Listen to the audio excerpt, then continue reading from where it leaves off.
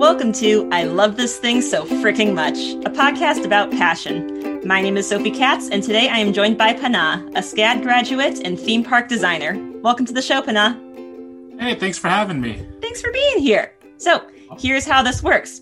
Panah will have 3 minutes to talk about something that he loves. This can be a person, place, thing, concept, activity, anything he wants. Our only requirement is that he loves it wholeheartedly and wants to tell us why. Are you ready, Panah? I'm ready. All right, got my timer. Now, what do you love so freaking much? I love teaching people about food. So I actually come from a family of restaurateurs, and long before I did any sort of art and anything like that, I spent it growing up in my kitchen, my parents' restaurant kitchen. They opened up the first Thai restaurant in Atlanta in the 70s. So that's where I spent my childhood. And I sort of deviated from that and went to art school and all these things. When I finally graduated and got an art job and everything, and eventually I got laid off. And so I didn't know what to do. And so I fell back on food. And so it's always been this source of comfort for me. Sort of like you run away from the thing that pains you the most. And in my case, it was computer animation and technology. So I chose the thing that was the most primal of things, which is the urge to eat. The reason I love to teach people about it is because I always hear people say that, like, oh, I can't cook or I can't do this. And then when they finally do, their eyes light up and they can't believe that they actually did it. It's like the most rewarding thing. And whether that be just like, some people like, I don't know how to make boxed cake, or I don't know how to do, make a hot dog correctly. Well, there's always a billion ways to make hot dogs and make cake and make things like that.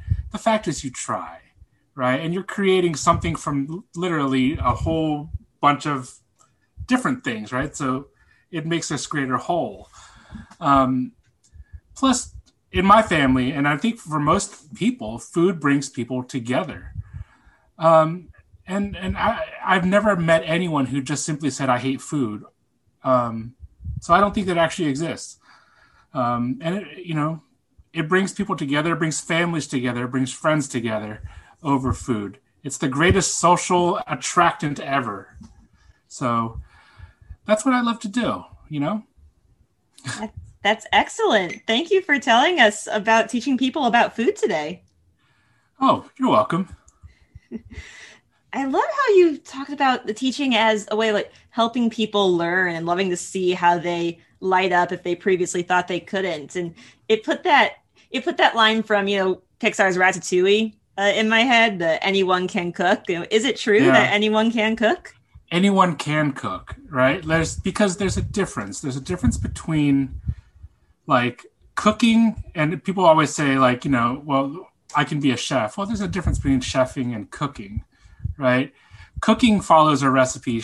Being a chef, it requires like a certain level of creativity to create. I actually graduated from a culinary school, and actually have a certification as a chef. But it shouldn't have to require that to make anything, and it doesn't. Your own curiosity can take you, to boundless places. You make it sound like an adventure. It always is. So if you're a chef certified, what is something that you've created? Well, I like to do sort of like a fusion cuisine. So I grew up in a very Thai family, very classical Thai cuisine. And so I love to take that and new ideas and combine them together into something really sort of unique, right? Certain flavors that are very indicative of Thai foods like lime or fish sauce and stuff like that. But like combining them with like sort of more a Western feel, right? So like you have like your French and European and American cuisines, and even like Caribbean and Florida. We have our own sort of regional cuisines that can be inspired by different parts of the world as well. You talked before about how food brings people together, and this sounds like different people's foods coming together as well. Yeah, that's the wonderful thing about food is that like it never stops evolving. I mean, look at like, Louisiana. Louisiana is a prime example of like influences from the Spanish, the Cajun French community, uh, African American slaves. I Mm-hmm. mean, it's just a giant melting pot of food, and it's amazingly delicious. I mean, it's the most bold flavored American cuisine there is. It's wonderful. It really is. Tell me a little more about what it was like to grow up with your family's restaurants. It's funny because like I at a very young age I could peel about 5 pounds of shrimp in about 10 minutes. Ooh. And I learned that being burnt was, or being touching the stove was painful. Um, Yeah. yeah, Yeah. but you grow up with these things, and I grew up in a kitchen having family meal. We never almost never ate at home in terms of dinner wise. We would eat at the restaurant after it closed with all the other employees. Mm-hmm. Um, so there was that. But you know what? Again, it's another way of bringing folks together. So were your parents your first cooking teachers? Yes, especially my mother.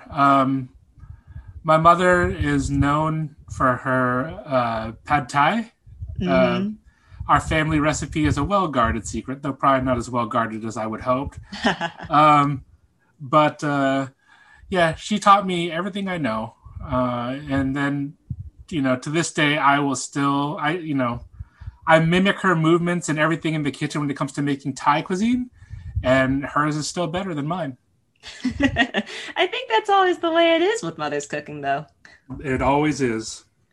Is there anything about how she taught you that you carry forward when you teach other people how to cook? Just be patient and learn to appreciate what it is you've made. You're never gonna get from like 1 to 10 without first going through 2 to 9. Mm. Um, you have to sort of crawl before you learn to run, and so you have to learn to appreciate the crawl, if that makes sense.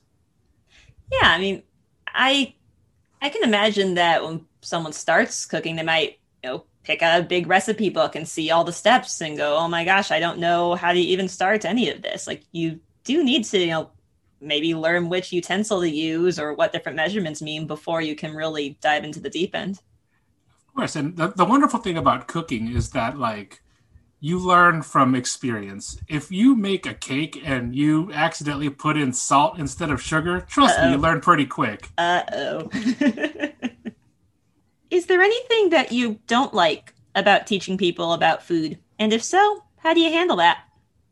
I think for me mostly it's when people they aren't adventurous and they don't want to break out of what is comfortable for them. Hmm. Um, I know a handful of people who all they eat are chicken tenders and French fries, and that's what they love. But it should never be just that. Your curiosity, and maybe it's the theme park designer in me coming out, but like we should always have a curiosity as to what is out there, what in this world, and how to experience it the best way we can.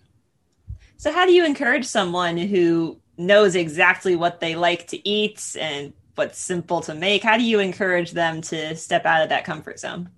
Well, you take little baby steps. Like say like someone loves fried chicken, right? Mm-hmm. Every culture has their own version of fried chicken, That is you true. know, and try it, give it like, Korean twist or like, South American twist to it. Everyone's got their version of something. And from there, just use it as a leaping point for something that's like, a little bit more different and a little bit more different. Next thing you know, you'll be making food from the Philippines or Austria or, anywhere else you could possibly think of. Just step by step, you're taking them on a culinary trip around the world. That's it. And that's why I have a group on Facebook that actually promotes that sort of thing. And it was very successful during the pandemic because I think people had nowhere else to go. And so like by exploring the world through food by themselves, it was sort of a way to bring people together through what they've created, what they've learned. That's fantastic. Panah, thank you so much for telling us about something you love today. Oh, you're very welcome. I hope it was enjoyable. Oh yeah, it's also making me hungry. And thank you, our listeners, for tuning in today.